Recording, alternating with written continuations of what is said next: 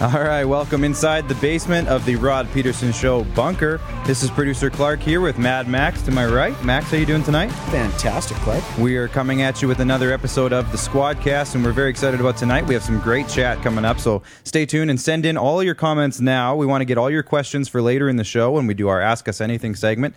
Jordan, hold that graphic for now. But we will be doing a segment later on where we're going to be answering as many of your questions as we can. So send them in now. Make sure you hit a like button. Make sure you hit the share button so we can keep this thing growing and keep this momentum going. All the buttons, just hit them.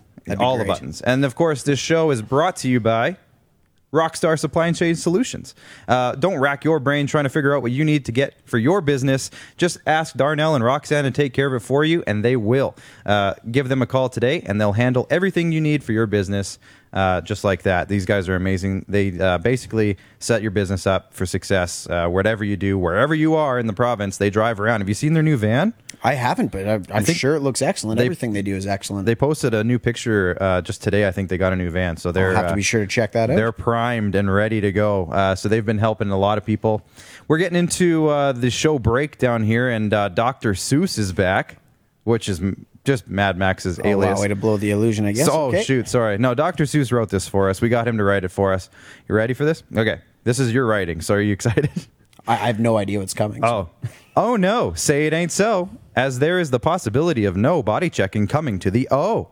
Wrapping up the World Series, we talk analytics, and we know Blake Snell is eager to become one of the critics. Arash Madani joins us to talk Blue Jays for days. And did somebody see snow in the forecast? The snowman himself, Brian Snow, will arrive just in time to talk NFL and keep that baseball talk alive. All this and more in this edition of the Squadcast. We thank you for joining us. We're going to have a blast.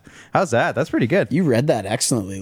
Whoever wrote that, the words just seem to jump off the page. I've got two kids, so when you read enough like that kind makes of makes sense. Hey, you get used to putting you're well trained. You've done it well, my friend. We want to say hi to Rod Peterson, who's tuning in tonight. We got Brady Witt checking us out. Thank you, gentlemen, for hanging out with us tonight. I know there's a lot going on. I posted the comment, but it did show up. Okay, good. Is there something else going on in the world tonight? Did they let us?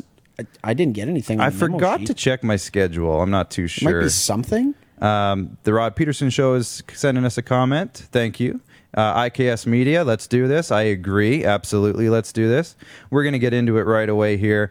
Our first topic of the night, again, just before we do that, Jordan, if you want to throw this graphic up, we're going to do an Ask Us Anything segment later in the show. I've already seen a question or two come in, so make sure you send in your questions now for the Ask Us Anything segment, and we're going to get to those at the end of the show following Brian Snow's interview later on. Now, we're going to get to our first topic, and this one was... I'm still trying to wrap my head around all of this. There's a lot going on in the last couple of days. But recently it came out that the OHL is going to return to play. Mm-hmm. They've announced that. The puck drops to February 4th, as it says in the graphic there. And they've came out and said that they're coming back, but only if they meet the government's condition of no body checking, no body contact during the season.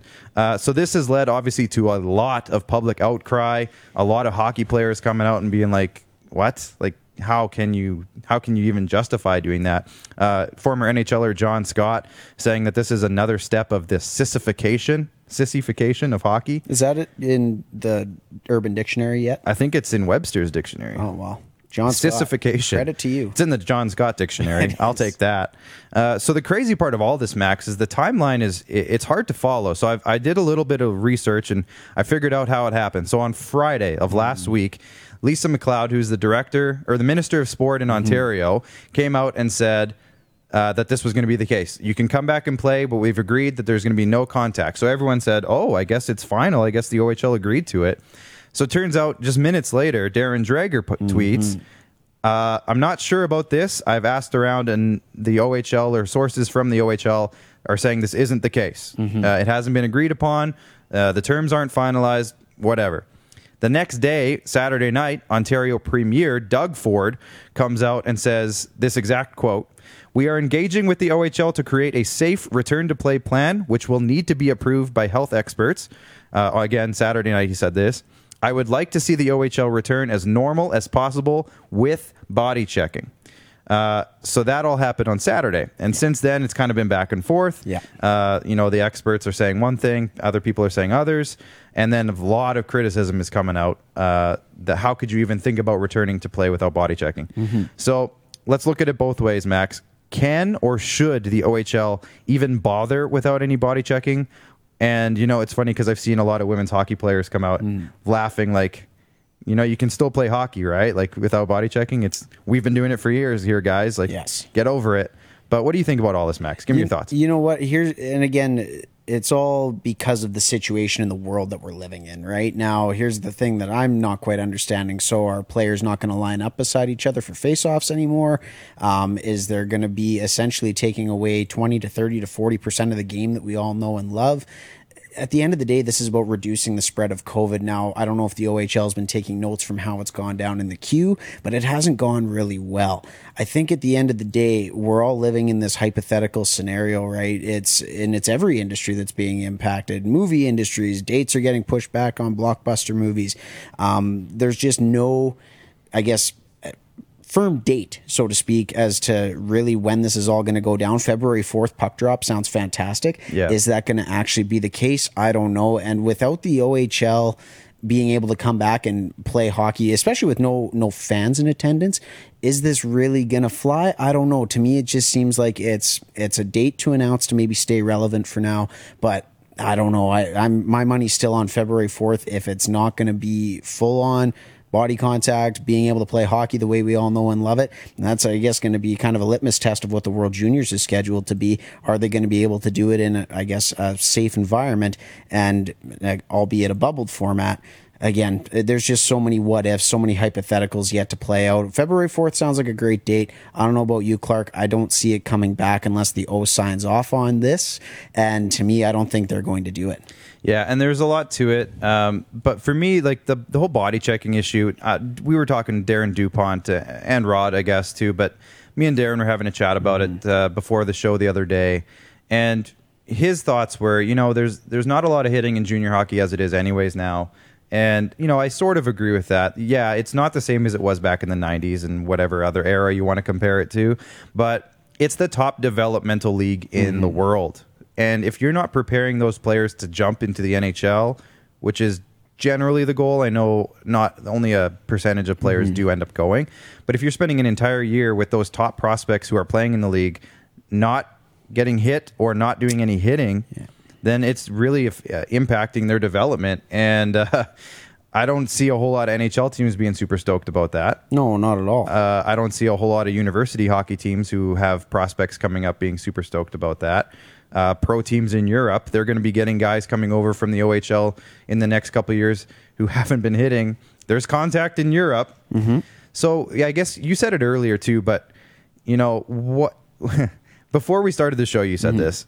Lisa McLeod, who made this recommendation, has not come from a sports background. No. So what does she really think that no hitting is going to accomplish? They're still skating around. They're still going to be puck battles. There's still puck battles in women's hockey. There's no body checking in women's hockey. There's still some intense battles for pucks. Yep. They dig in the corners. Like those girls don't. I'm trying to say the right term here, but they don't mess around. No, not at all. So, what does she expect? Just because there's not a open ice hit in the neutral zone, that they're still not going to be bumping and rubbing up against each other on the boards, and there's still not going to be puck battles in front of the net with a loose puck, and there's still not going to be scrums. Like, what do they really think that no body contact is really going to accomplish? It looks good to the optics outside of the game of hockey, which I don't know about you, but why cater to the optics outside of the game, right? Yeah. At the end of the day, if COVID cases increase or decrease, or I don't think it's going to decrease, but if they increase as a result of body checking and particles being breathed on from, like you said earlier, a puck battle, which you can't really eliminate that in the game of hockey. Otherwise, you might as well just call it something different. Yeah. It's going to be really interesting to see kind of how this all plays out. And I think, again, it's funny. We allude to maybe her not having a sports background necessarily and not necessarily understanding the impact of coming out with a statement like that, saying there's not going to be any body checking allowed. Again, this is coming from her, but also public health officials' recommendations, all of these different things that, again, we're just living in a world of so much uncertainty. And I don't know about you, but I don't necessarily want to tune into a game that isn't the game that I know and love personally. But it's going to be interesting to see what can get sorted out by February 4th.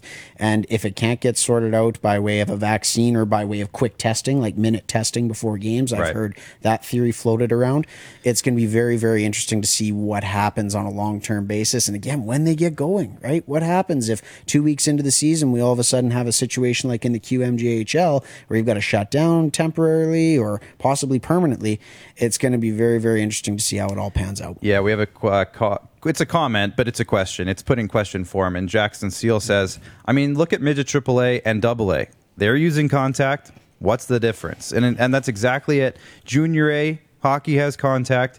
The WHL is planning on having contact. The Q is having contact. European leagues are playing normally.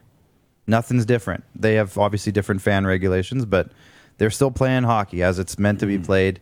The NHL just did it. So what difference is it going to make?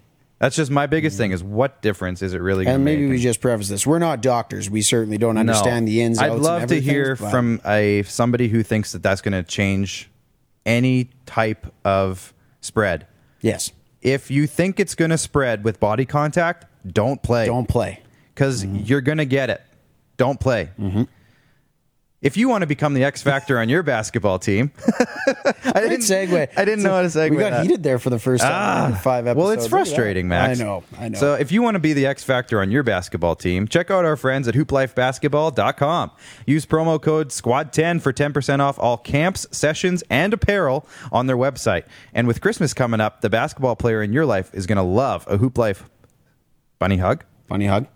Or camp registration. So check it out, hooplifebasketball.com, and that's promo code SQUAD10. Our next topic tonight, we're going to get right into it now. We're just a quick question here. Again, Jackson Seals tuning in. And I see a question also, that one you can't see on our screen is actually from Craig Smith. So I'm going to save that one for later, Craig. Excellent. Make sure you stick around. We're going to get to that. So Jackson Seal says, are fans able to watch games in the WHL and OHL? So they hasn't been really announced yet. The WHL is planning on it. They're obviously a revenue-driven league, so they will want fans in the stands. The OHL, I don't think has said a single thing about it. No, and I think the Q is receiving some funding from the province anyways to allow them to go forward. I forgot about that. That's going to happen in the O and the Dub. Yeah, it's, again, so much what ifs. Yeah, Jackson, stay tuned for that. I think there's a lot to come in terms of fans in the stands for all sports, not just junior hockey. There's NHL, NBA, everything. Logistics TBD. Yeah. So we're getting into our next topic here, and this one was a big one. Jordan, there's a graphic for this one here if you want to get it ready. One of a few scandals going on in baseball right now, because it always seems to be... The season ended, Clark. There always seems to be one. There's got to be a scandal in baseball. Or six. Is the pulling, of Rays starting pitcher Blake Snell. There he is. Look at him looking so disappointed walking off the field. Yeah. After just 73 pitches in what was dubbed an analytics move. And we're going to get into this with Arash Madani in just a few minutes. I don't think he's logged in yet. Jordan, can you just let me know when he does log in? Thank you. Okay. We're going to get into that with Arash, but Blake Snell was pulled after 73 pitches in what was dubbed an analytics move. And it's been criticized. I was going to say it's been praised. No, it's just been widely criticized. Yeah. Now, I guess one of the arguments could be, Max, what happened if the Rays would have won that game? We wouldn't be talking about it. And save your thoughts for just a sec. Absolutely. But it went as far, Max, as the Dodgers players laughing at Kevin Cash. And as Blake Snell walked off the field, they were almost cheering in their dugout. Yeah. So Dodgers star pitcher Walker Buehler was actually quoted as saying, "I think you want to go deep in games and help your team win as a starting pitcher." And he certainly was doing that. And I'm sure he felt like he could have continued to do that. And it's not really my place to say what they did and what's right or what's wrong. I know certainly I would have been a little upset, he says, if it was me. But you know what? It is what it is. We got lucky and we scored a couple of runs and we beat a really good team. And there will always be talks of what could have been for the Rays and Blake Snell. But the simple fact of the matter is the Dodgers won and there's really no going back now. And Kevin Cash has already come out kind of and said that he basically would do it again. So bluntly, Max, has analytics gone too far in baseball and maybe sports in general? And what's going to be the impact, do you think, of this event going forward? Yeah, and I mean, we kind of touched on it with our good friend Ken Reed last week about analytics, and especially in baseball, right? It's going to be kind of funny to see maybe what Arash has to say on the matter, but when it comes to analytics, I've certainly switched my stance on it maybe a little bit. At the end of the day, when it comes to a pitcher and just baseball as a whole, there's a feel to it, right? There's a component that, hey, do you feel like, as you said earlier, can you go deep in a game? And 73 pitches in, he was cruising. Sometimes you got to throw the analytics out the window, but it also got the Rays to within 2 games of a World Series victory. It was a strategy that they had implemented the entire season, even going back more seasons. So, like, you look at their payroll, they spend a lot of money on analytics, not necessarily on players. But yeah, no, it's really unfortunate to see that's how it panned out. But when it comes to the Justin Turner side of things, maybe Kevin Cash just saved baseball inadvertently. I don't know if he meant to or not by his choice to do so, but the overcorrection has gone almost too far, because obviously they went from the whole Moneyball era to extra stats, and then they're basing all of their lineup decisions off these stats, and this guy can't hit lefties on this day and this weather, and Ken Reed kind of said that. I think it was Ken. Who was it that said it? We'll get to that later, but it was just interesting that they pull him, it doesn't go well, and Mike Richards was on the show. That's who it was. It was Mike Richards on the Rod Peterson show earlier in the week. It was last week after it happened, and he said it was a bad night for nerds. So it doesn't look good. Analytics obviously has a very important place, and I do believe that. I've always been on the side that there is a place for analytics in sports. I believe when constructing a roster or picking between 2 players, maybe in a trade, or trying to construct trade value, maybe if a guy doesn't fit your team, and you can use analytics in that way. But it's tough when it comes down to making an in-game decision like that, and you see how bad of a fail it turns into. Then it's just like, okay, guys, step back. You know your place. Yeah. Let the manager do his thing. This Kevin Cash has been playing baseball professionally for longer than probably a lot of those guys have known what they're doing in analytics. Absolutely. So why are they all of a sudden coming out and trying to change everything and influence all these in-game decisions? Again, I think analytics should be off the field, off-season stuff. Creates a lot of jobs, that's for sure. Oh, definitely. in the analytics. And again, community. there's a place for it. Yes, absolutely. Yep. So time and a place. And yeah, that was, I don't know, it was a tough one to swallow for the Rays, is now you've got to go through potentially a 162 game grind to go get to your first World Series championship again. And the other thing I know that draws the ire of too is a guy like Blake Snell, right? What does that do to him when his contract's up? Does he want to be in an organization that has that steadfast belief in, okay, well, I can't go past the 3rd time round in the order, even though I'm absolutely cruising and throwing a gem?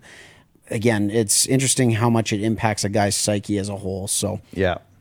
Now, Jackson Seal says, I hate how much stats are in baseball now. And that's coming from a kid who literally got mad at me for not giving him a hit one time, and it affected his batting average by 0.005%.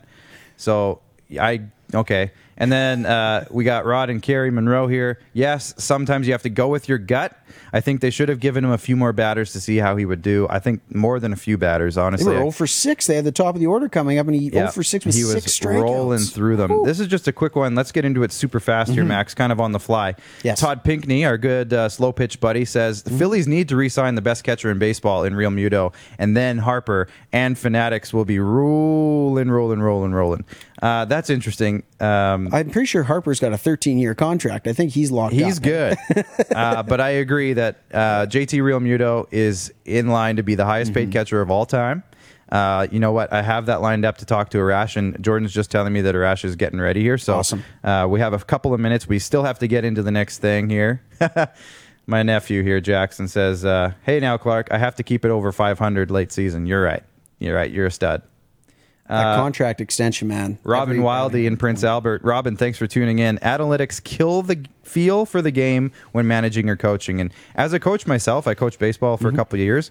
The feel for the game is huge. Like even just coaching 13, 14-year-olds in Bantam baseball, like if you can sense that a kid's rolling through a lineup or a team can't touch them, you let him go. You ride that horse. Yep. So, I feel bad for Kevin Cash because he took a chance on what he thought was the right move, and it just really didn't pay off. But we got to get into the Vigor fan vote. Jordan, if you want to throw the Vigor fan vote up, check out this gorgeous graphic we got made by the IKS team coming up here. Look at that. Ooh, Vigor fan vote. So you guys had the opportunity all day long to vote on what you think we should talk about in this segment, brought to you by Vigor Lifestyles, health and wellness supplements. And natural health and healing, which they do all of that. So none of that was wrong. But you had the opportunity to vote, and I'm just going to pull it up here. I believe we had over 65 votes on this one today, which was great. I should have pinned it to the profile is what I should have done. But what ended up winning was Kirby Dach to the World Juniors. Now we're going to get into some World Junior talk here. We've already had some good junior hockey talk here. This is great. Oh, I know. People must be feeding off that energy. Hey, going back to when we had Joel on the show, it's nice to see everybody's getting excited about the most wonderful time of the year. And we will be bringing Joel Henderson back in here to talk about the World Juniors closer to that date. It beat out Justin Turner and the Dodgers, which I'm good. I'm kind of glad. I'm kind of over talking about that. Yeah. Beat out the Mets' new owner. We're going to talk about how the Mets might be making some big splashes here in MLB free agency. Maybe that's a topic for Brian Snow later. Yes. And also Clark on the Leafs. One of these days, it's going to win. One of these days, it's going to hit. One of these days. It got 16% of the vote, so my vote wasn't the only one. I voted for it because I do every week. 16% of the vote, that's like about how much they make it through the playoffs every year. Oh, God. Sorry. I had a good comment from my buddy Dustin Henderson. He said, "Okay, Clark, you're doing great on the show. I've tuned in a few times. Just keep that Leafs talk to a minimum." And I said, you know how hard it is, Dustin? It's hard. But we're going to talk about Kirby Dach here now. Big news came out this week that the Chicago Blackhawks are going to be allowing Kirby Dach to go to World Junior Camp. Now, this is all contingent on when NHL camps start and when it all happens. But that's kind of a big thing because this has led now to widespread speculation that more NHL teams are going to be doing this with the World Junior eligible players. And in fact, Max, I don't know if you were paying attention because you had jury duty. I'm always paying attention, even during jury duty. Don't tell the Court of Saskatchewan that. I pay attention all the time. Anyways. This was the other day. It's before your jury duty. Gotcha. Alan Miller of the Moose Jaw Warriors, general manager, also the general manager of Hockey Canada's selection committee. He joined us, and he said that they have been in active talks with the New York Rangers for forward Alexis Lafreniere. So that's obviously a big one. He's coming off of 2 CHL MVPs. I think he was the MVP of the World Juniors last year. He made the tournament all-star team. I don't know if I want to say Podkolzin, possibly. We'll get a fact check on somebody that. In the comments, please let us know. The fanalists, hit us up. Yeah. Did Alexis Lafreniere win the MVP of the World Juniors? You win the prize of pride for looking up great info for us. But I could be wrong. They've also been in talks with LA Kings forward Quentin Byfield. I would hope that's an automatic. You'd think so because he's obviously pretty young, but he's the same age as Lafreniere, so you never know. And some other NHL teams too, guys like Bowen Byram, who got invited, so he should be fine. But other NHL teams too. Now, not only that, but he also alluded, Alan Miller did, to the fact that Finland could be getting Kaapo Kakko. The United States could be getting Jack Hughes out of New Jersey. Wow. Obviously, if the Rangers let Lafreniere go, they're going to let Kakko go. Yes. So you'd think that would be the case. And Trevor Zegras from Anaheim might also be going to the U.S. And then there's some other guys as well, like some Russians and some Swedes. But those are the ones he mentioned. So, Max, if this is the case, we're looking... Now, Alan Miller dubbed it another 2005 World Juniors, where we had the likes of Sidney Crosby, Patrice Bergeron, Ryan Getzlaf, Corey Perry. You had the list open. Can you go down some of the names? Do you have it open still? Oh yeah, absolutely. Yeah, no, quite the list actually. He did win MVP. Adam Schultz coming up with the save there. He did win MVP. I thought so. Good stuff, Schultzy. Yeah. So the names go on over this some of the list. names in 2005. Yeah, Patrice Bergeron, 13 points in 6 games. Ryan Getzlaf, good local boy out of Regina here. Jeff Carter. Go down the names. Sidney Crosby, he's pretty good. Andrew Ladd, Corey Perry, Nigel Dawes, Dion Phaneuf, Mike Richards, Clark MacArthur, Anthony Stewart, and you know what? At the very bottom of the list, Stewart. Shea Weber, my man Shea Weber. So it was just a stacked team from top to bottom. I don't have the goaltenders of that team, but Jeff Glass and Rajon Boschman. You have the goaltenders. I remember that. I don't know why I remember that one so vividly, but I do. Either way. Just a quick one, just while we're talking about this. Shout out to the North Regina Little League. Good evening, fellas. Just the weekly check-in with our Chase the Ace jackpot update. Jackpot is up to $11,000. Draws are on Saturday on our Facebook Live page. Get a ticket or two today. Now, again, I think we asked this last week or 2 weeks ago, but this is just in Regina, guys. Saskatchewan. I believe Chris clarified that for us last week. So if you're in Saskatchewan, head to the North Regina Little League Facebook page and get your tickets. And if you're outside of Saskatchewan, ring up somebody in Saskatchewan and send them some money. Because it's a big prize and it's an awesome cause. So we're back into World Junior Talk. So you also made a connection. Oops, I closed what I wanted to look at. You also made a connection, Max, earlier that there's an interesting connection to Kirby Dach on that team. Who do you got on there? His current coach on the Chicago Blackhawks, Jeremy Colleton, played one game. I believe he got injured that year. He did play the year previous, I believe, Yeah, I think he got 2004.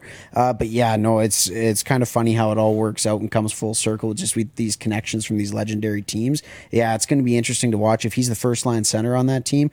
Man, put Lafreniere on the wing. Oh, geez, yeah, it's shades of 2005 all over again for Canada at the World Juniors. But as you mentioned earlier, Clark, holy man, is every team going to be possibly loaded up or what? This could make for hockey-starved fans. It's kind of funny. We're at the start of November. There's no hockey going on. It feels very, very strange. Feels weird. But yeah, come late December, come January, it could be a really good appetizer to potentially a really late start to an NHL season. Yeah, it's really looking forward to that with some big names potentially showcasing themselves in a tournament, like you said, when we're kind of starved for hockey. Robin Wildy saying that... now, Robin, were you saying, was Jeff Glass on the Raiders? Or are you talking about... Jeremy Colleton? Former PA Raider in net for Team Canada. I think that was Jeff Glass. Was he? I thought he was on the Kootenay back in the day. Was he with the Raiders Good first? trivia question. And then another former Raider, Jeremy Colleton, was on the Raiders as well. So cool little connection there with Robin. That, of course, was the Vigor fan vote that was brought to you by Vigor Lifestyles. Visit vigor.ca. That's vigr.ca. And check out their full lineup of natural health and healing supplements, including the amazing Elk Velvet Antler, with, of course, me and Max have both been taking. And coming up, Brian Snow just got a shipment of it. Yeah. So we'll get his thoughts on Vigor as well. I know he's already said he's been feeling the effects, so that's great. Elk Velvet is an adaptogen. Elk Velvet Antler is an adaptogen, meaning it's designed by nature to work for your body. So this powerful ancient medicine may take effect the very first time you use it, targeting areas of your body that need it the most. That's vigor.ca to get started on the right path to health for you. We are going to head to a commercial break here, and we're coming back. Arash Madani is lined up and ready to go. So we're going to get to Arash Madani. Excited Major League to Baseball, Arash. Blue Jays talk. Really looking forward to it. Let's head to a break now. We'll see you afterwards. Don't rack your brain trying to source the equipment and materials you need for your business. Rockstar can operate your entire supply chain, from PO creation to expediting your shipments, all from our office. Leverage the buying power of the Rockstar Buying Group to not only save money and time, but also the headache. From gloves to glue, we can provide it for you. Find out more at rockstar.com. Everyday hoop life.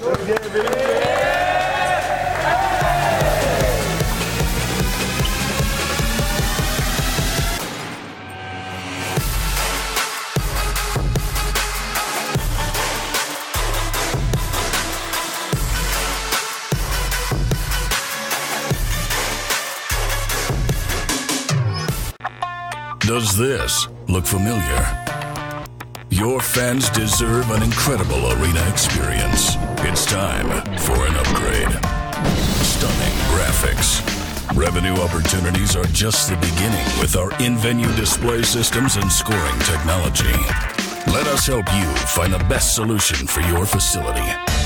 DDG. Always delivering the best fan experience. Find us at ddgregina.com. He's covering everything that matters to you. It's the Rod Peterson Show. Tune in live Monday to Friday, 10 a.m. to noon to catch the show live and be a part of the action. Take control by commenting live and sharing the show with your friends. IKS Live. IKS Live. Western Canada's premier production services company. LED sign rentals. Video production. Event management. Look no further than IKS Live. Visit our website. IKS Live. Always the best seat in the house. IKS Live.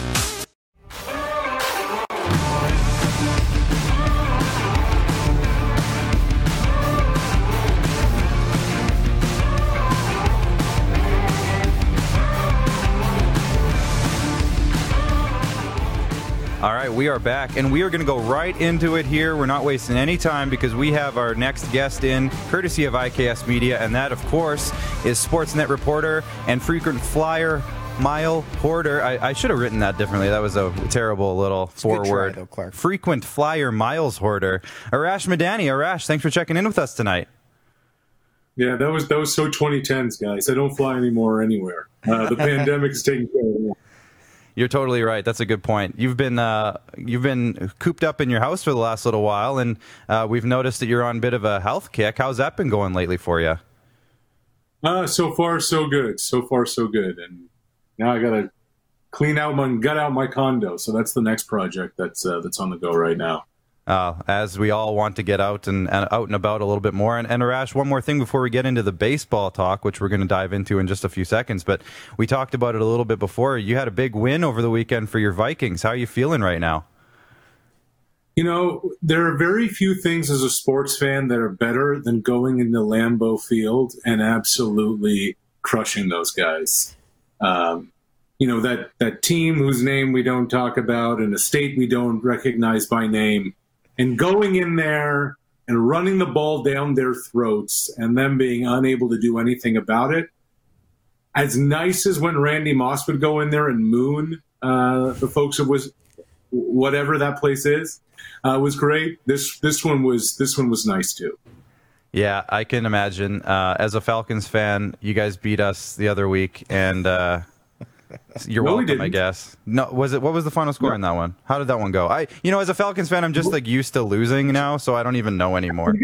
Nothing at the half. At the time, you were you're a winless team and came in and why the Vikings won? Kirk Cousins. They took the ball out of Kirk Cousins' hands and they just ran the football. So as long as Kirk Cousins and his $32 million contract have nothing to do with the state of affairs, we're going to be okay. Yeah, and there you go. It's Dalvin Cook had quite the day. Oh, yeah. Full cookie monster. Absolutely. So, Arash, we're going to get into the Jays in a sec, but just before we do, obviously the World Series just took place. You were right in the middle of it in terms of coverage. That's why we had to wait and to get you on today instead of a couple of weeks ago, which is fine. You had stuff going on. But obviously one of the bigger storylines coming out of that was Justin Turner, the whole... what happened with the team picture at the end of the game.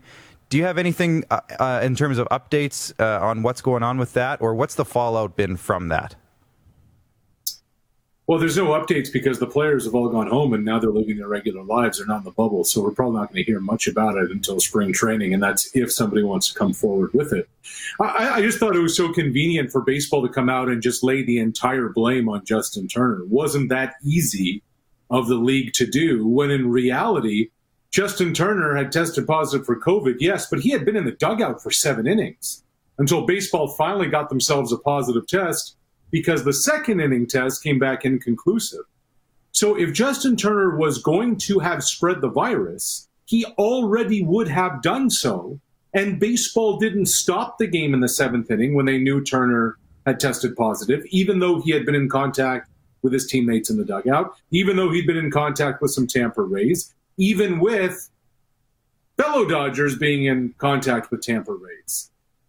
Baseball is very, very fortunate that LA won that game, guys, because if it was going game 7, we may not have played it by now. And the result of the World Series would not have been known by now, perhaps. I thought it was very convenient just to blame Turner, and that whatever methodology that baseball had, relying on a Utah-based lab to come up with some results, obviously didn't work properly. So it's very easy to just blame Turner, but in reality, there was so much more that went into it, namely a league that didn't address the problem until they absolutely had to. Yeah, no, and gosh, we were kind of blessed with a bunch of storylines to come out of that game, and maybe Kevin Cash is to thank mostly for the reason it didn't get to a Game 7 and not having to deal with all the controversy, but that's kind of what I wanted to discuss, Arash, was kind of flipping the script a little bit on the COVID situation. Blake Snell. Kevin Cash comes out as he's seemingly cruising, 73 pitches, whatever it was.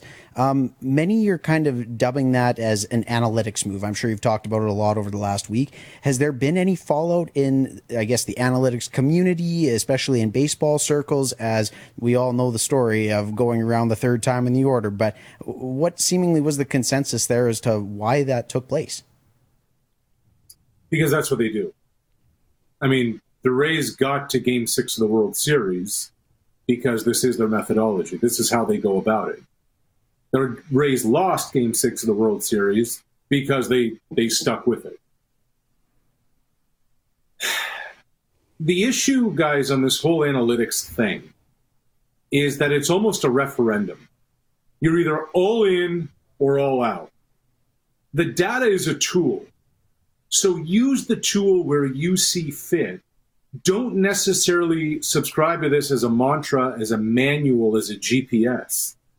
Look, the GPS may say take the highway, but when you know that one lane is closed and there's been an accident and there's construction, okay, well, the GPS said take the highway. You're like, no, I'm going to take the back roads because I know where I need to get to and what the situation is. This is a game that is played by humans. This is a game that has a heartbeat. There are some days, fellas, where you guys are in the gym or you guys are on the golf course, and some days you just, every drive is feeling great. No, now, there's not. Over 100. No, there's not.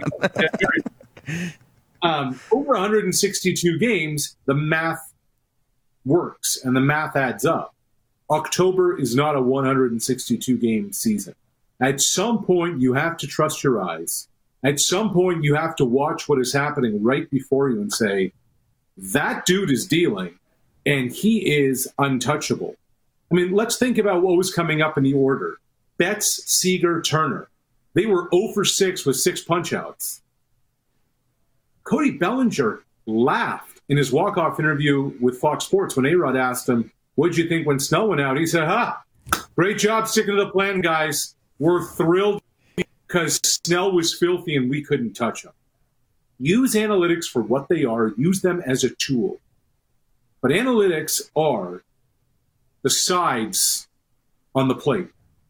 They are the really nice glass of wine. They're the fancy lights. They're not the meat on the plate. And when you go to a steakhouse, you're going for a really good cut of meat. As good as the mushrooms may be, and as nice as the asparagus is, you don't go to a steakhouse because of the bread. You go to the steakhouse for that hunk of meat, and that hunk of meat was Blake Snell, and it was mismanaged by not just Kevin Cash, but by the organization, because this was a predetermined move to remove Snell in that spot. Speaking about hunks of meat, we'll get to Vladimir Guerrero Jr. in just a minute. We're going to jump into Jay's talk now, though. So first of all, before we get into really any of the roster stuff that me and Max want to get into, without them knowing where they're going to be playing their home games next year, as of what we know right now, is that going to affect their entire offseason in terms of who they're able to attract, what they're able to do with their training routines? Like, how is this offseason going to play out if they don't know where they're going to be playing their home games next year? Yeah, I don't think that's going to make that much of an impact, guys. I think where it's really going to, I think the industry's in some trouble. And I think this is going to be a really intriguing offseason. How much money is there to go around after 30 teams had next to no revenues all year? I mean, the Chicago Cubs talked about losing $150 million this season. So how much money do you have for free agency? And what's the payoff of having a really competitive team if you are not going to reap the benefits of 10, 15,000 more fans paying to come watch you play next season? I think George Springer is going to get paid. I don't know how many free agents, though, that are sitting there on the market are going to get the kind of cash that we've been used to seeing some guys get, the Harpers, the Machados, etc. I even look at a Marcus Stroman. I wonder what Stroman's going to get on the open market this year. I mean, let's remember, guys, they're used to getting 81 games worth of revenue, 81 games of ticket sales, 81 games of parking revenue, 81 games of concessions, 81 games of merchandise. That turned into zero. $150 million less in Chicago. That is a lot of money. And when you don't have that to spend, everything has been unprecedented, right? Everything's been the unknown. I think this is right there too. 100%, Arash. And I mean, and that's the thing. I guess that's the world that we're living in these days. But maybe looking at it from a baseball side, I mean, I guess obviously the detractors being what's going to go on with money and pretty much everything in the big picture scope. For the Jays themselves, did you see enough, or do you think even maybe Mark Shapiro and Ross Atkins saw enough that if there is some money from Rogers to be made available, do you think that they would maybe look at this year being a year where they could take a big step forward and make a big splash? What do you think based on what you saw out of a 60-game sample size this season? It's a great question. I don't know what to make of a 60-game sample size. A 60-game sample size takes you into early June. What do we know in early June about a team? Nothing. I mean, the year prior in late May, the Nationals were 12 games below 500, and they came back and won the World Series. So I don't know. I really don't know what we learned from that team. I think there are a few answers. I think if he's healthy, and it's a big if, I think they have something in Jordan Romano. We'll see what happens coming off that hand injury. Bo took a step. You have the versatility of Kevin Biggio. That's not going away. But I think what the sample size showed you is you have a lot of questions. You have a lot of questions to who your third baseman is going to be. You need to upgrade your center field situation. I don't know if we have any answers at catcher. They definitely need a couple of starting pitchers. I've been of the belief that the Blue Jays, if they're going to be in any kind of contention, and who knows what the rest of the American League East is going to do, but just in terms of who they are themselves, I always thought they were a 2022 team. They'd be a team that could contend. Look, in an expanded playoffs where felt like everybody got in, the Jays got in by the skin of their teeth in a 60-game sample size. And good. It was an opportunity. They were in some kind of race. They went through it. They learned from it. But here's the other thing we don't know, guys. How many games is the season going to be next year? There's so many unknowns. And let's remember, the collective bargaining agreement expires at the end of next year. What's that going to mean coming off of presumably 2 seasons of very little revenue? So I understand the question. What do you go do? Do you go spend on Trevor Bauer? Sure. If you can get Trevor Bauer locked up long-term, absolutely, because you're going to have him. You know, if you have Bauer, Ryu, Bauer as 1 and 2 in your rotation, and then you complement it with whatever else you have, if they can lock up Taijuan Walker, have that as a 1, 2, 3, and not put a lot of pressure on Nate Pearson off the jump, and if he can be your 4 or 5 starter, hey, that's solid. But there are just so many unknowns of what the 2021 season is going to be, what it's going to look like, how many games, how big are the rosters going to be, 26-man, 28-man? Hard to know. Yeah, and you kind of mentioned a couple of the guys, but that kind of leads me into my next question. If you look internally in terms of the free agents that they have currently that are coming up, the Taijuan Walkers who you mentioned, and some of the other guys, Matt Shoemaker, Joe Panic, couple depth guys, but a lot of pitchers. Do you think that they are going to look internal in terms of just locking up some of those guys who had some roles on their team last year? Or, and again, you kind of alluded to it, but will they look outwards and maybe try to land a big fish or some depth guys that way, given the uncertainty of the market? How about both? Look, Taijuan Walker is somebody who, and look, we weren't around the ballpark every day, so we didn't have the conversations. Taijuan Walker has publicly come out and said, hey, I like the situation here. I like the ball club. I like where it's headed. But ultimately, guys, it's going to come down to money and term. You know, I mean, especially now, especially with the economics being what they are, if the Jays are willing to give Taijuan Walker an extra year than anybody else, which is how they got Ryu, don't forget, pre-pandemic. Everybody was offering Hyun-Jin 3 years. The Blue Jays offered him 4 at $20 million. That's how they landed him. But the Jays, money-wise, are in a decent spot. Outside of Ryu and Grichuk, who are they paying? So there is money there to be spent. Now, I understand Joe Panik provides some value and some depth. Joe Panik is just a guy. This is going to be about pitching. It's going to be about bringing an impact thumper of a bat to your lineup. It's about upgrading defensively at third base and finding something in center field. I think those are the priorities, if I'm looking at it right now, in addition to starting pitching.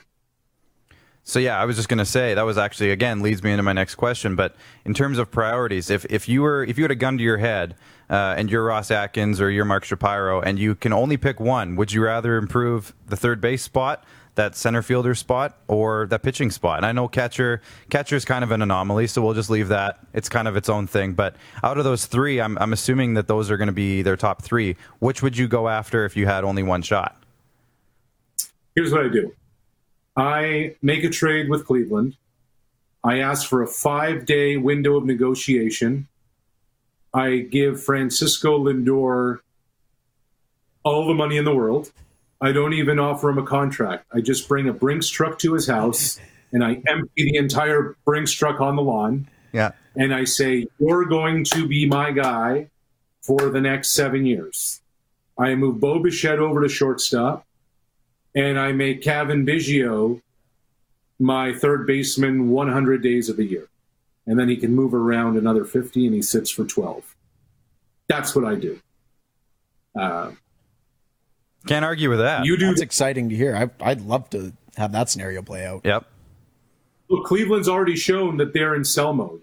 They didn't give their closer $10 million. There's a relationship with Atkins and Shapiro going back to the Cleveland days with Lindor. Lindor, next offseason, should he get to free agency, is going to be the guy. So that's how I handle that situation. If I could, if there's a lot of ifs to that conversation, can you make the trade? Can you extend them? Can you get the 5-day window? I don't think Bo would be happy about making the position change right away, but it's all part of it. I spoke with Biggio. 3-4 weeks left in the season, maybe 3 weeks left in the season. He actually said, because he played everywhere this season. He played short, he played third, he played second, he played right and center. He may have even played left field too. I said, Kevin, you played like 5 different positions in the last 8 days. He actually said third base is where he's most comfortable because he played there coming up. So Biggio's versatility is so important. But if you want your infield of the future, you have the established guy in Lindor. And again, we're talking pie in the sky here, guys. Like this is not definitive by any stretch. You're asking me if I win Lotto Max, what kind of yacht am I? Yeah. You had a gun to your head too in this scenario, so that there's part of that too. Sure. And it's not my money; it's somebody else's money. So, right. You know how that game goes, Clark. Yeah. Well, sure. Another thing that we've been hearing a lot about when it comes to the Jays, and there was some hype around Austin Martin this past offseason after he got drafted so high, and then he was on the taxi squad. There's been some young guys who have been talked about for a lot of years. It feels like forever on this team, and a couple of those guys like Sean Reed Foley, TJ Zoik, Julian Merriweather after the Donaldson trade, and then Jordan Groshans. Are we going to start seeing some of those guys fill some prominent roles soon, or are they still down the road from what you've heard, or no? Yeah, I don't know. I mean, look, Zoik, they had almost written him off after last year when he came up, and they didn't think much of him. And then based on necessity, he got called up, and he really impressed when he got a chance this year. Merriweather came in just throwing heat, shoving, and he got hurt again. And for the 2 years since being dealt in the Donaldson deal, he was getting hurt all the time. Grosjean's kind of knocking on the door.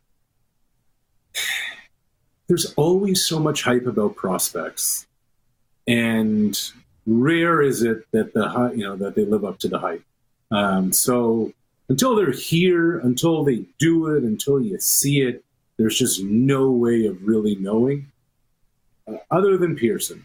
I just think that guy, once he puts it together, and there are going to be some real growing pains along the way, but once he does, to me, if I'm buying stock in one Blue Jay, and I think Bo Bichette's going to be the face of the franchise. I still think Guerrero can hit. I think Biggio is going to be the most versatile player that they have. And they have a major league track record. But if there's one guy I'm buying stock in right now in the entire organization, it's Pearson. Now, we've had a lot of talks about Nate Pearson on this show and just in general. Is he shoehorned in for a starter's role next year, or with Ken Giles probably not coming back and him being hurt anyways?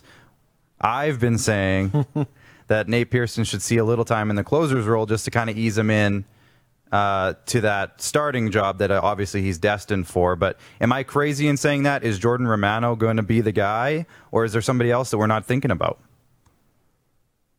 I don't think that Pearson's going to be a closer role. I can see him being a bullpen arm and then transition into the starter role, but I don't see him being a ninth inning guy right away.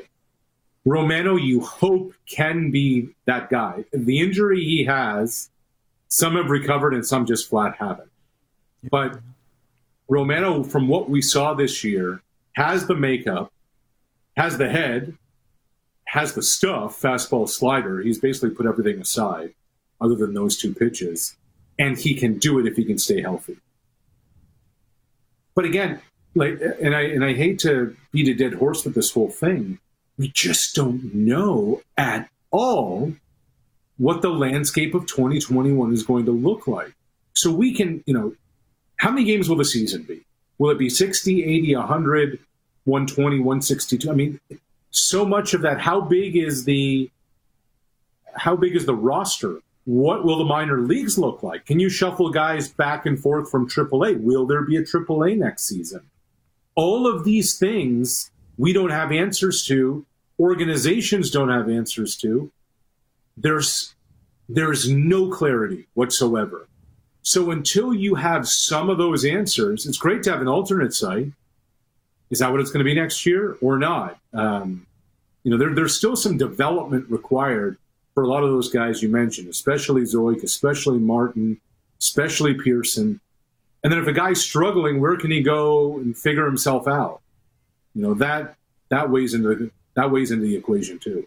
Well, yeah, and there's all that talk. Even when we talk about the NHL, there's stuff going on there where they don't know what the AHL is going to be specifically yet. The East Coast Hockey League, is that even going to be a thing? What's junior hockey? Half the leagues don't even know if they're going to play games. So it's a wild frontier. Sorry, what was that, Arash? Yeah, are they going to have body checking? Is that going to be a thing? Right. Yeah, we talked about that earlier as well today. So yeah, there's all sorts of question marks in every sport. So you're right. It's kind of hard to really go too far down those roads. But Max, you had another question about Vladdy. I want to get into that. Yeah, absolutely. And Arash, you alluded to it earlier. We still think the kid can hit. I mean, he's 21 years old. There seems to be some time there to allow him to progress. Now, one thing that I'm seeing on his Instagram is it seems like they gave him a playbook this offseason. It was to get fit.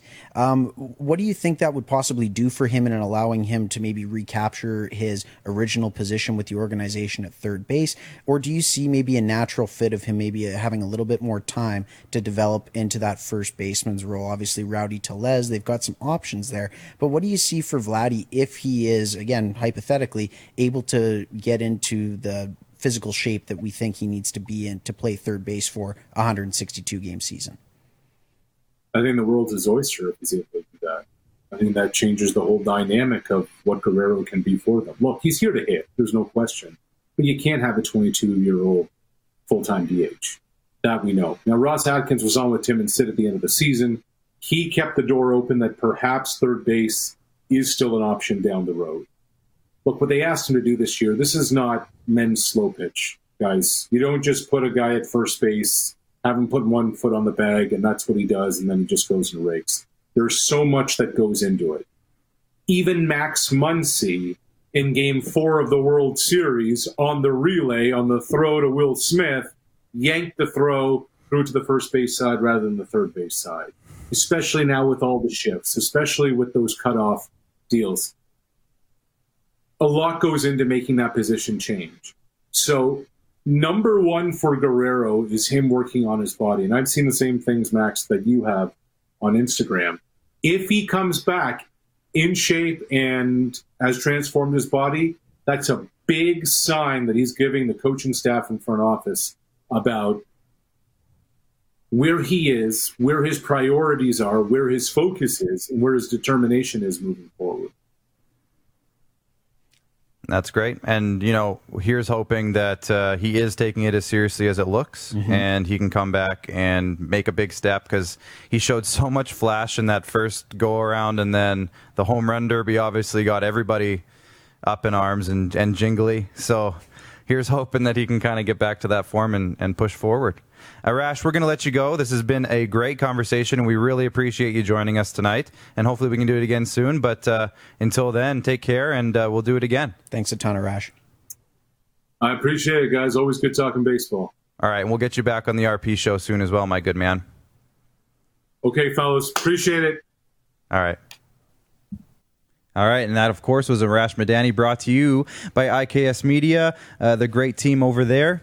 We're in their studios as we speak. IKS is your premier destination for event planning, live broadcasts and entertainment, video screens, and so much more. Visit iksmedia.ca for more information and find out how they can make your event the hottest ticket in town. Always the best seat in the house with IKS Media. We're going to head to a break, and we have Brian Snow of Snowman in the Morning coming up after the break. Brian, get your hot takes ready. We're coming for you. Here we go. We'll see you after the break.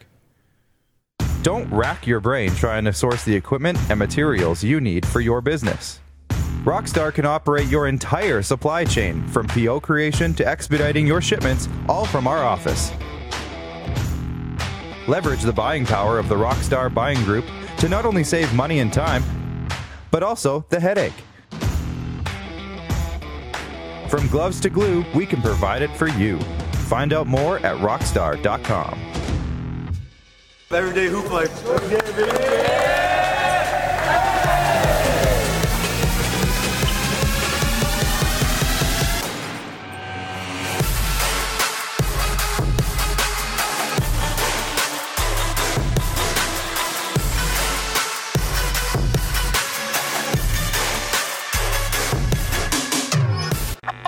Does this look familiar? Your fans deserve an incredible arena experience. It's time for an upgrade. Stunning graphics. Revenue opportunities are just the beginning with our in-venue display systems and scoring technology. Let us help you find the best solution for your facility. DDG. Always delivering the best fan experience. Find us at ddgregina.com. He's covering everything that matters to you. It's the Rod Peterson Show. Tune in Monday to Friday, 10 a.m. to noon, to catch the show live and be a part of the action. Take control by commenting live and sharing the show with your friends. IKS Live. IKS Live. Western Canada's premier production services company. LED sign rentals. Video production. Event management. Look no further than IKS Live. Visit our website. IKS Live. Always the best seat in the house. IKS Live.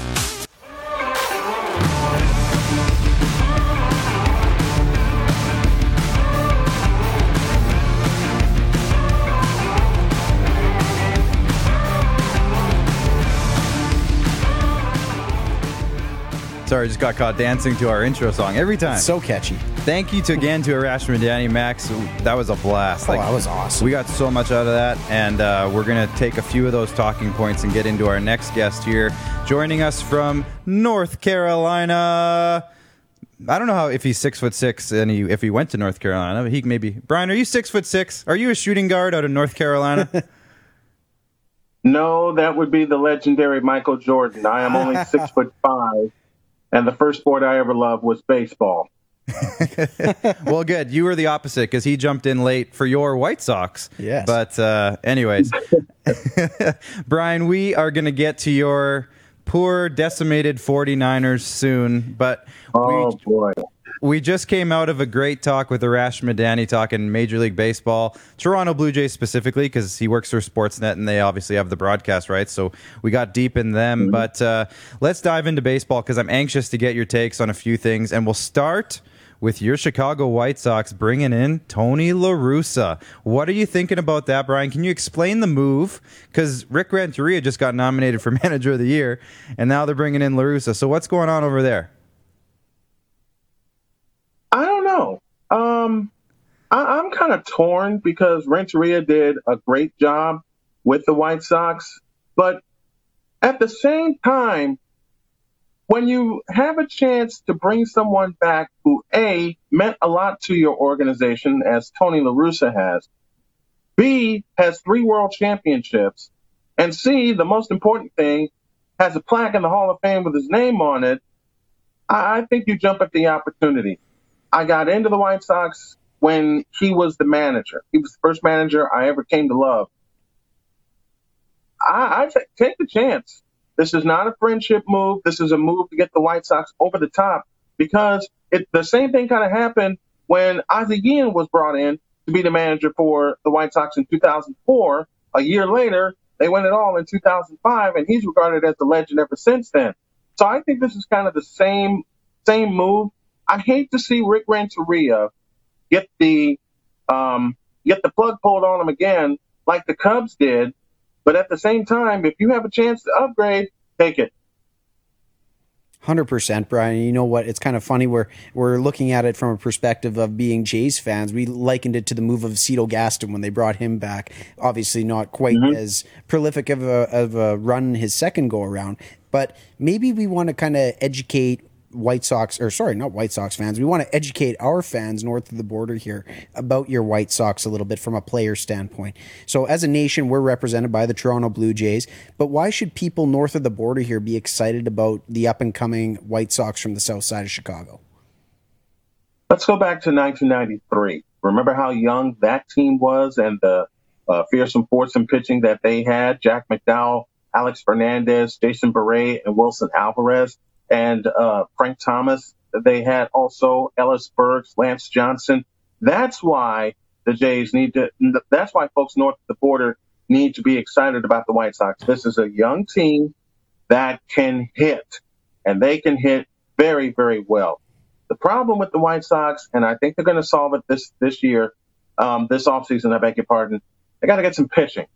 Because outside of Lucas Giolito, and they made some room in jettisoning Gio Gonzalez, they need to get some starting pitching and some strong starting pitching because Giolito is going to be the ace. Dallas Keuchel is going to come back healthy. So there's your 1-2 punch. The White Sox have been successful when they have had 4 good starters. Go back to 2005. John Garland, 18 wins. Jose Contreras, 15 wins.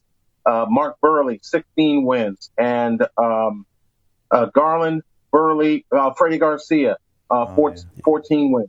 When you have a staff that successful, it's going to be exciting to watch. The Toronto Blue Jays, 1993, they were led by Juan Guzman, who was the ace of that staff. He won 2 games in the League Championship Series.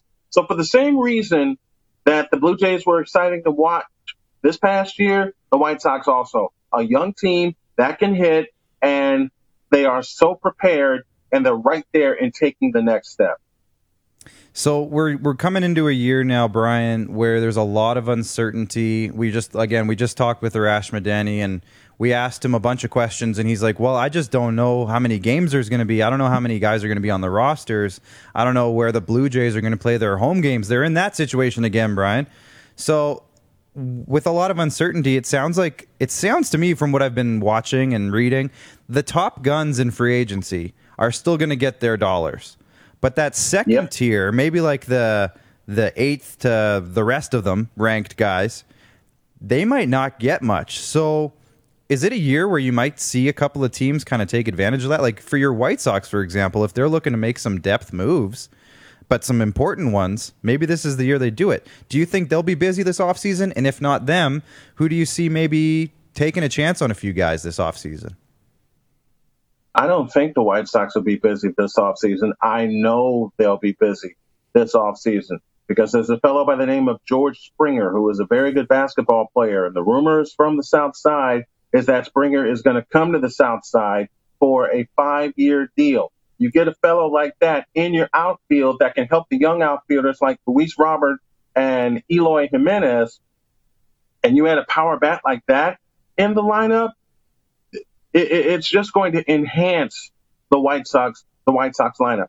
The tier 2 guys, and like you said, if there's a chance and a time where they can take advantage of not being and not having the chance to pay the guys the mega bucks that they're used to getting, now's the time to get it because there's no certainty on how many games are going to be played. There's no certainty on when they're going to start because remember, they were supposed to start in March last year, and then coronavirus said, thank you very much, I'll take a hold of this. So there are a lot of questions still yet to be answered. And one of the questions that I have now, and this is live as we're talking, this is happening. We just saw the MLB Network post a video talking about Trevor Bauer, who is the top guy available in terms of starting pitchers. I don't think there's much arguing. There's a few guys available, but he's probably the top guy. So MLB Network just posted a Twitter clip 2 hours ago. Where could top free agent arm Trevor Bauer land? It's a minute, 23 second long. And they mention maybe the Blue Jays might be a decent fit for him. Trevor Bauer replies himself, Toronto's a nice city. Could be a destination. Wink face. So now my juices are flowing. Oh, I know. I'm pumped. That sounds good to me. Let's do it. I'm in. I want to get your thoughts on this because it has to do with a Central Division team. So near and dear to your heart with the White Sox, Cleveland Indians. We had Arash Madani on here just a second ago. Are the Cleveland Indians in a fire sale mode? And could Francisco Lindor be the biggest splash this offseason, even though he's not a free agent? And who else could be on the move that you know of or that you could see they could get rid of on that roster?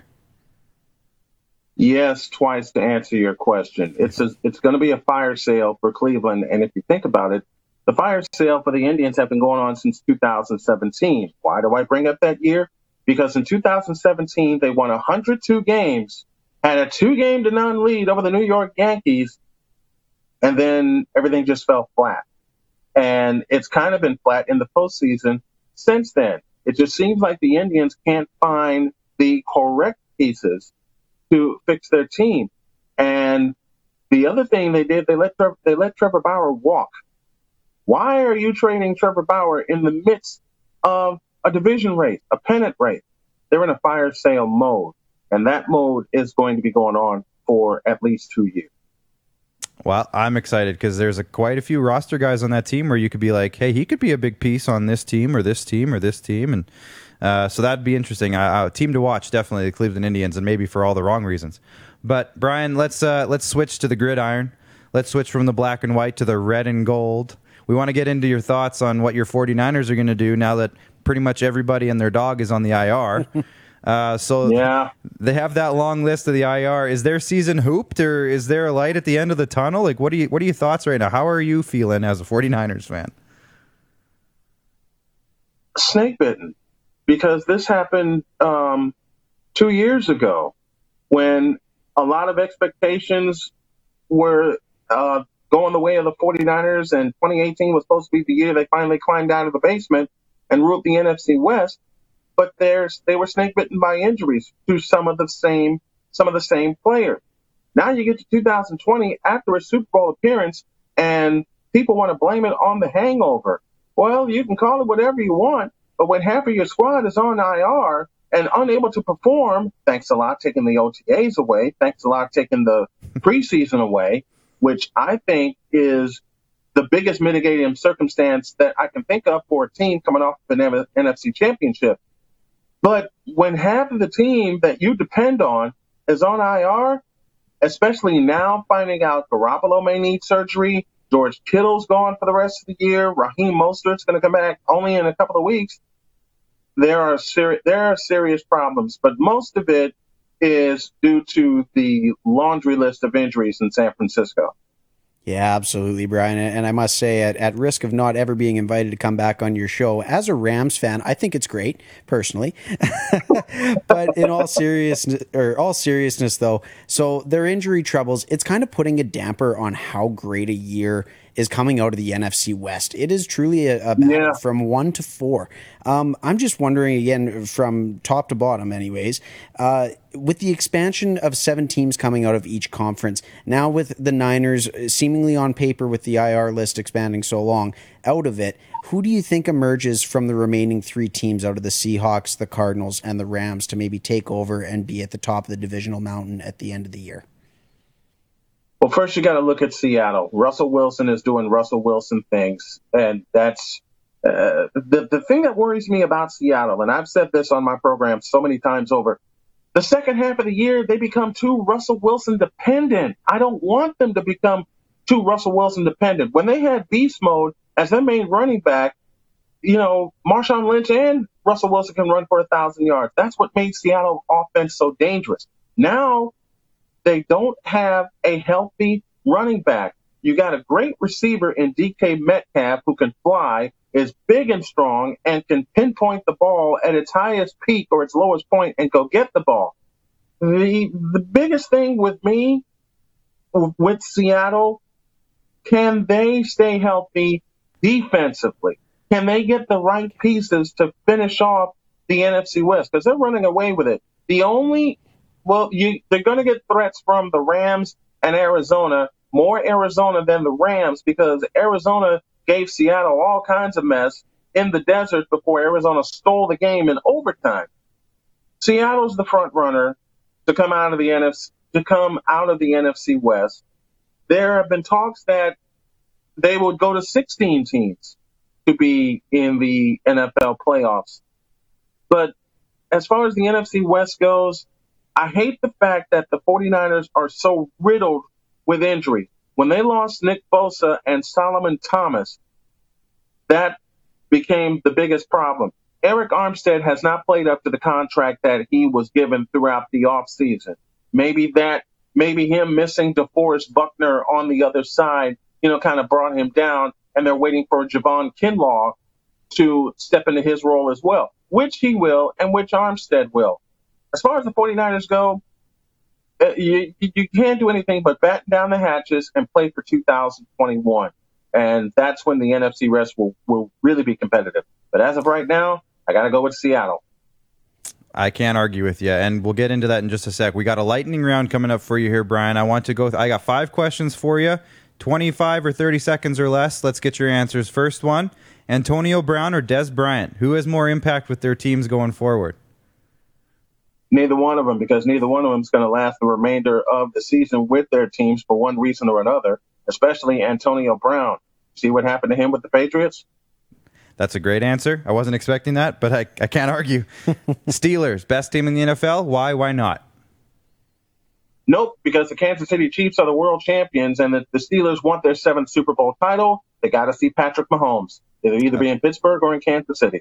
And that leads me to my next one. Best quarterback in the league right now. Tie. Patrick Mahomes, Russell Wilson. They're doing their thing. They are carrying their team to what is possibly a Super Bowl clash in Tampa. If the Cowboys won't sign Colin Kaepernick at this point, are we ever going to see him in the NFL ever again? Should we just give that up?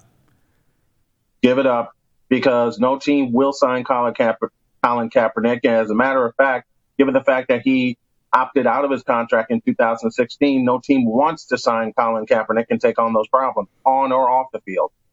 It's unfortunate. The Cowboys are, a tough place too. Talk about the 40 man. He's going to lead them. You talk about the 49ers having a tough time. And there's a couple teams. Talk about the Falcons. That's another show altogether, Brian. I got to get some therapy sessions for that one. And last one. Who will be drafting first overall when they announce it that team is on the clock? Who's got first overall pick? New York Jets. I don't see the Jets winning a game this season. I feel sorry for your Falcons. I I don't feel sorry for the Cowboys because they're getting what they deserve with everything that they put us through since 1995 and what Jerry Jones has put that team through. But the first pick will go to the New York Jets. Okay, follow-up question because I just thought of it. If you're the Jets, you get the first overall pick. You trade Sam Darnold or you keep the pick. And you trade Sam Darnold or you trade the pick. That's what I'm trying to say. Trade Sam Darnold. Sam Darnold has been ruined in New York. He needs to get out. He needs to get under a more stable system, and he needs to show what he can do. Maybe the 49ers. Ooh. Maybe. We'll see. I still believe. Part of me still believes in Garoppolo because now you're looking at 3 significant injuries that he has to come back from. Remember, the ACL is okay, but we still haven't seen his full potential. Sam Darnold wore those colors in college. He did. He was in that. I know. Anyways, Brian, thanks for checking. The only problem is that was USC. That's Southern California, not Northern California. You're right. I lived in that area. I should have known better. You can catch Brian regularly on the Rod Peterson Show, which, of course, is our father show. And every day over on his Facebook page, Snowman in the Morning. Go click like on his page over there right now. Brian, is that the best place to check you out, or where can everybody find you? Everybody can find me on Facebook Live, Snowman in the Morning, 10 a.m. Eastern Time. If you're on the go, search via TuneIn for Snowman in the Morning. That's where you can find me. And that comes on just before the Rod Peterson Show. So for all you people, watch that first, jump over to our show, and then watch SJHL at noon on Mondays. Jeez, options. That's not our show. I shouldn't plug it that much. Yeah, what are you doing? Come on, Clark. Anyways, Brian, thanks for joining us. We'll do this again sometime. How's that sound? I appreciate it, my friends. I love you guys. Thanks for having me on. Thank you. All right. And just before break, are you looking for a way to improve your skills on the baseball diamond? Are your kids in need of some training, skill development, or personal coaching? Well, head over to RBI Training Center and check out their Facebook page, their website, or their Instagram, and get over there now. It's located just east of Regina. RBI is Southern Saskatchewan's premier baseball and softball training facility. Check out their Facebook, website, and Instagram, as I said, and get to work. At RBI, they rise above the rest. We're going to go to a quick break, come back, answer a few questions, and we'll get out of here and let you get back to that crazy election coverage that everyone's what was just going on driving, going crazy for. That's so what it was. We'll see you right after the break. Don't rack your brain trying to source the equipment and materials you need for your business. Rockstar can operate your entire supply chain, from PO creation to expediting your shipments, all from our office. Leverage the buying power of the Rockstar Buying Group to not only save money and time, but also the headache. From gloves to glue, we can provide it for you. Find out more at rockstar.com. Everyday hoop life.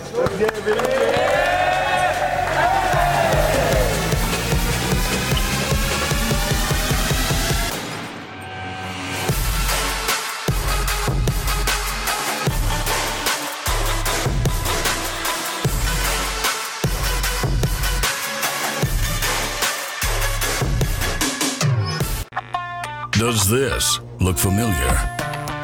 Your fans deserve an incredible arena experience. It's time for an upgrade.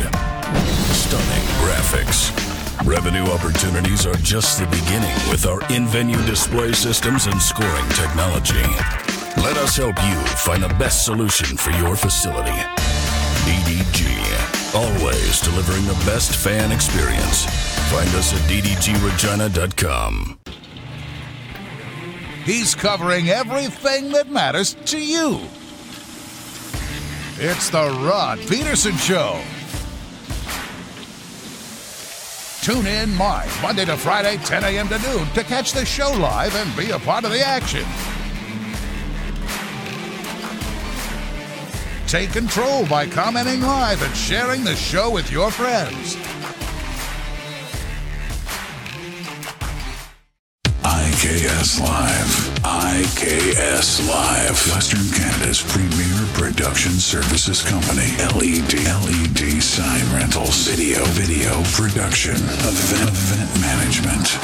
Look no further than IKS Live. Visit our website.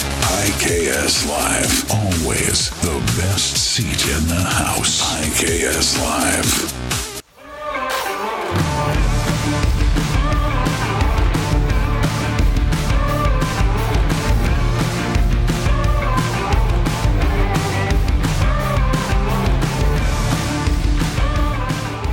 All right, we're coming back. This is going to be a quick segment. We're going to wrap it up here in just a few minutes, but we have a couple of questions. And Jordan, if you can throw it up, it's our Ask Us Anything segment. Hulk Hogan's going to be throwing up one of those. I'll wait for it. You can call that. What was that signature move? I don't know. Let me hear you. I don't know. Only thing I know it's is got to be the something Ric different Flair than that. drip or something, whatever the kids are saying. Yeah, there's a song about that. Nice. Our first question is, what's the word on budget available for the Jays to bolster their pitching staff? Now, we talked about that with Arash a little bit, and his answer was a little bit uncertain because of everything that's going on. He's not sure how many games there's going to be. He's not sure how many guys are going to be on the rosters, where the Jays are going to be playing. We're not quite sure yet, but Max, what have you heard so far about the budget for next season? Well, the nice thing for the Jays, right, is they're owned by a public corporation, right? They're owned by Rogers, so they've got multiple revenue streams. It's not like the Jays shutting down effectively eliminated all of their revenue. So I'm expecting them to spend between, now again, this is very hypothetical, as Arash alluded to, pie in the sky. Maybe we are going to see that $100+ million payroll with the projection of what it was with, I guess, what's the word I'm looking for? The retraction in salary from this prorated. For the prorated salaries from this year was just under $80 million. Again, with Rogers, they've got some spending power, they've got some buying power in the market, and I think if the right pieces are available, as Clark alluded to earlier, possibly at Trevor Bauer, we may be looking at $100 to $120 million payroll to bolster the areas of need. So the way I'm taking it, Ross Atkins said it sounds like they open up the budget if they need to, and of course he's going to say that, because why would you say otherwise? If you're going into free agency, you want to at least put the image out there that you have money to spend, especially coming off an optimistic season. But exactly. And the way I look at it is they have team control and cheap team control over a lot of their stud young guys right now for the next 2, 3, 4 years. So maybe you spend big now and give a good team around those guys for the next 3-4 years. Like give Trevor Bauer a 4-year contract. Go get Lindor. Give him he can go longer because he's younger. But guys like that, go get them. Go give them money for the next 3 or 4 years. And then when it's time to pay Bo Bichette and Vladdy and Craig Biggio and re-up Lourdes Gurriel Jr. and et cetera, et cetera, et cetera, et cetera, Nate Pearson. You already had your run, and then those guys are ready to be elite superstars. You're reopening a window, right? You're creating sustainable winning, which is what Jays fans want to see. I like the idea, if it's possible, for them to go out now and spend big. Next question, do you think they have a realistic shot at Trevor Bauer? Now, we kind of just talked about that because Trevor Bauer just went out and tweeted, I like Toronto as a city. It's a good destination. It is a nice city. And that gets me super excited. The problem is they might not be playing in Toronto next year. They might be playing in Buffalo. Hopefully that doesn't affect it too much. But that is interesting, the fact that he would tweet that at a time like this. Of course, Trevor Bauer, the ultimate troll, is going to do that and just start freaking everybody out. Part of his allure, in a sense, too. I love it. I love the guy. He's awesome. He's what baseball needs. He needs more. They need more Trevor Bauer. Gives you stuff to talk about. Just don't throw the ball over center field when you get pulled from a game. Or like cut your finger on a drone. Or that on the drone. Right. I was against the Jays. That's funny. We still lost that series. Yeah, I know. Brady Witt, which NBA restart schedule do you guys prefer? So I haven't had a ton of time to look at what the actual options are. Me and Max kind of just looked at it here in the break. Sounds like they're targeting December something. Before the year end here. January 22nd. So obviously January 22nd is probably a shorter schedule. December is probably a bit of a longer schedule. You know what? I'm going to just kind of defer that one. And I'm assuming you don't have a full answer either for this one, just because it's so early. I guess the only thing I would say on it is, again, we're coming up on it's a what if and hypothetical type of year, right? Without anything in stone. And they also want to have this thing called the Summer Olympics next year. So that's going to be kind of playing into the NHL's mind, NBA. There's going to be a lot of maybe potential scheduling, maneuvering having to occur in order to get full seasons in each respective sport. I mean, you have to think you want the longer option. So whatever that happens to be, obviously they're going to try to get that going, but whatever is safest and ensures that they get what they consider a full season. And body contact. And body contact in basketball. Hey, don't bring Lisa McLeod to any NBA planning committee meetings. No, don't do it. No. Lisa, stay out of the NBA. This is a good one. You know what? Let's interject this one really fast because we just have a couple minutes left. Robin Wildy, what are your thoughts on WHL players playing in Junior A? Robin, what I'll get you to do is listen to the rest of this show and then head over to our Facebook page. I posted a video on there with my full thoughts on this because I worked in both the SJHL and WHL. So I kind of have a good I feel like I have a good feel for both leagues and what they both mean to different players. I'll just sum it up really quick. It sucks for the guys who get shafted by this. It's a short-term thing, and I'm hoping the leagues kind of have a little bit of understanding when it comes to guys' eligibility, their carding, because I know Junior A is weird with cards. You can't just bring a guy in and then let him go and bring him back, or you can't bring a guy in and then he goes away, and there's a finite amount of players you can bring in Junior A. So if they can stretch it out, Robbins, he's good. He's listening. If they can stretch out the rules a little bit and allow this to benefit everybody, it's exciting for those smaller communities to get some of their local guys coming back. Like Cole Fonstad, former PA Raider, who you know well, won a championship there. He's from Estevan. He's playing with the Bruins now. He's playing with some of his buddies he played Bantam with, Pee Wee with. They're on a line together. It's exciting for those guys, and it's exciting for their communities to kind of embrace those guys coming back. These guys are NHL draft picks, a lot of them. You look at Brooks in Alberta. They just brought Ozzy Weisblad in, who just got picked by the San Jose Sharks, and Jake Neighbors, who was a St. Louis Blues First draft pick. They're from around that sort of area, and they would never get a chance to see NHL draft picks. Well, Brooks is a different. They had Cale Makar there a couple years ago. Yeah, they've been spoiled. They are a spoiled town. It smells bad though. There's a meat processing plant there, there is. And some oil. It's not a good mix. Maybe we'll stay away from that. I mean, we drove through there on the way to BC. That doesn't sound or smell. We didn't stop. But it's a nice rink. They got a nice rink and great staff. So you're firing on all cylinders this late in the evening. Wow. Yeah. Anyways, I like the idea for the communities getting some of those guys who they never would have otherwise seen. It sucks for some of the guys who might get a rough end of the stick on that one. But no pun intended on that. Yeah, there's kind of a double-edged thing there. But last one, and then we're out of here. Craig Smith, and this is specifically for you, Max. Ooh, all right. Question for later. Mad Max, where are you from? Where did you go to school? High school, college, university? What do you want to do for a living? Media, sports club, or other? Craig, I hope you're watching, because here's your answer. We got about 25 minutes? No, 25 seconds. You know what, Craig? Thank you very much for the question. But you know what? I'm born and raised here in Regina, Saskatchewan. Went to school at Winston Knoll Collegiate. It's kind of funny. I'm an Uplands kid, so I did plan on going to Robert Usher. That was my dad's alma mater for high school. That's a maybe little-known tidbit. The Usher Unicorns. Yes, that's right. Beautiful gym, beautiful training facility, by the way. It's unfortunate that the school got shut down. Yeah. But as far as what I want to do for a living, you know what? To be honest, it's kind of what we're doing right now, sitting across from a good gentleman speaking sports. And yeah, media would be fantastic to be in. Hey, if I could work for the Nashville Predators or Toronto Blue Jays, obviously that is the ultimate dream. So if anybody's listening from those teams, but I'll tag them in the comments later and they'll see it. Thank you very much, Clark. Yeah. But like I said, I'm very fortunate to be sitting in this chair right now after an awesome summer.